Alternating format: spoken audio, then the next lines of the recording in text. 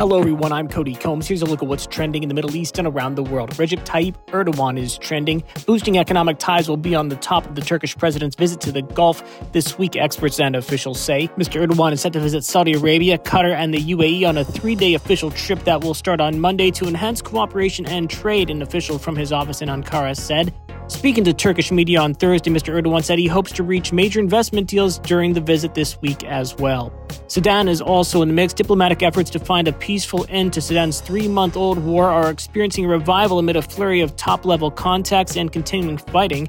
Sudanese army representatives, according to reports by news agencies, have arrived in Saudi Arabia's Red Sea city of Jeddah this week to resume indirect talks mediated by the United States and the Saudis, with paramilitary rapid support forces as well. There's been no word from the army itself that it was returning to the negotiations after Reuters and AFP quoted unnamed sources on the matter, however.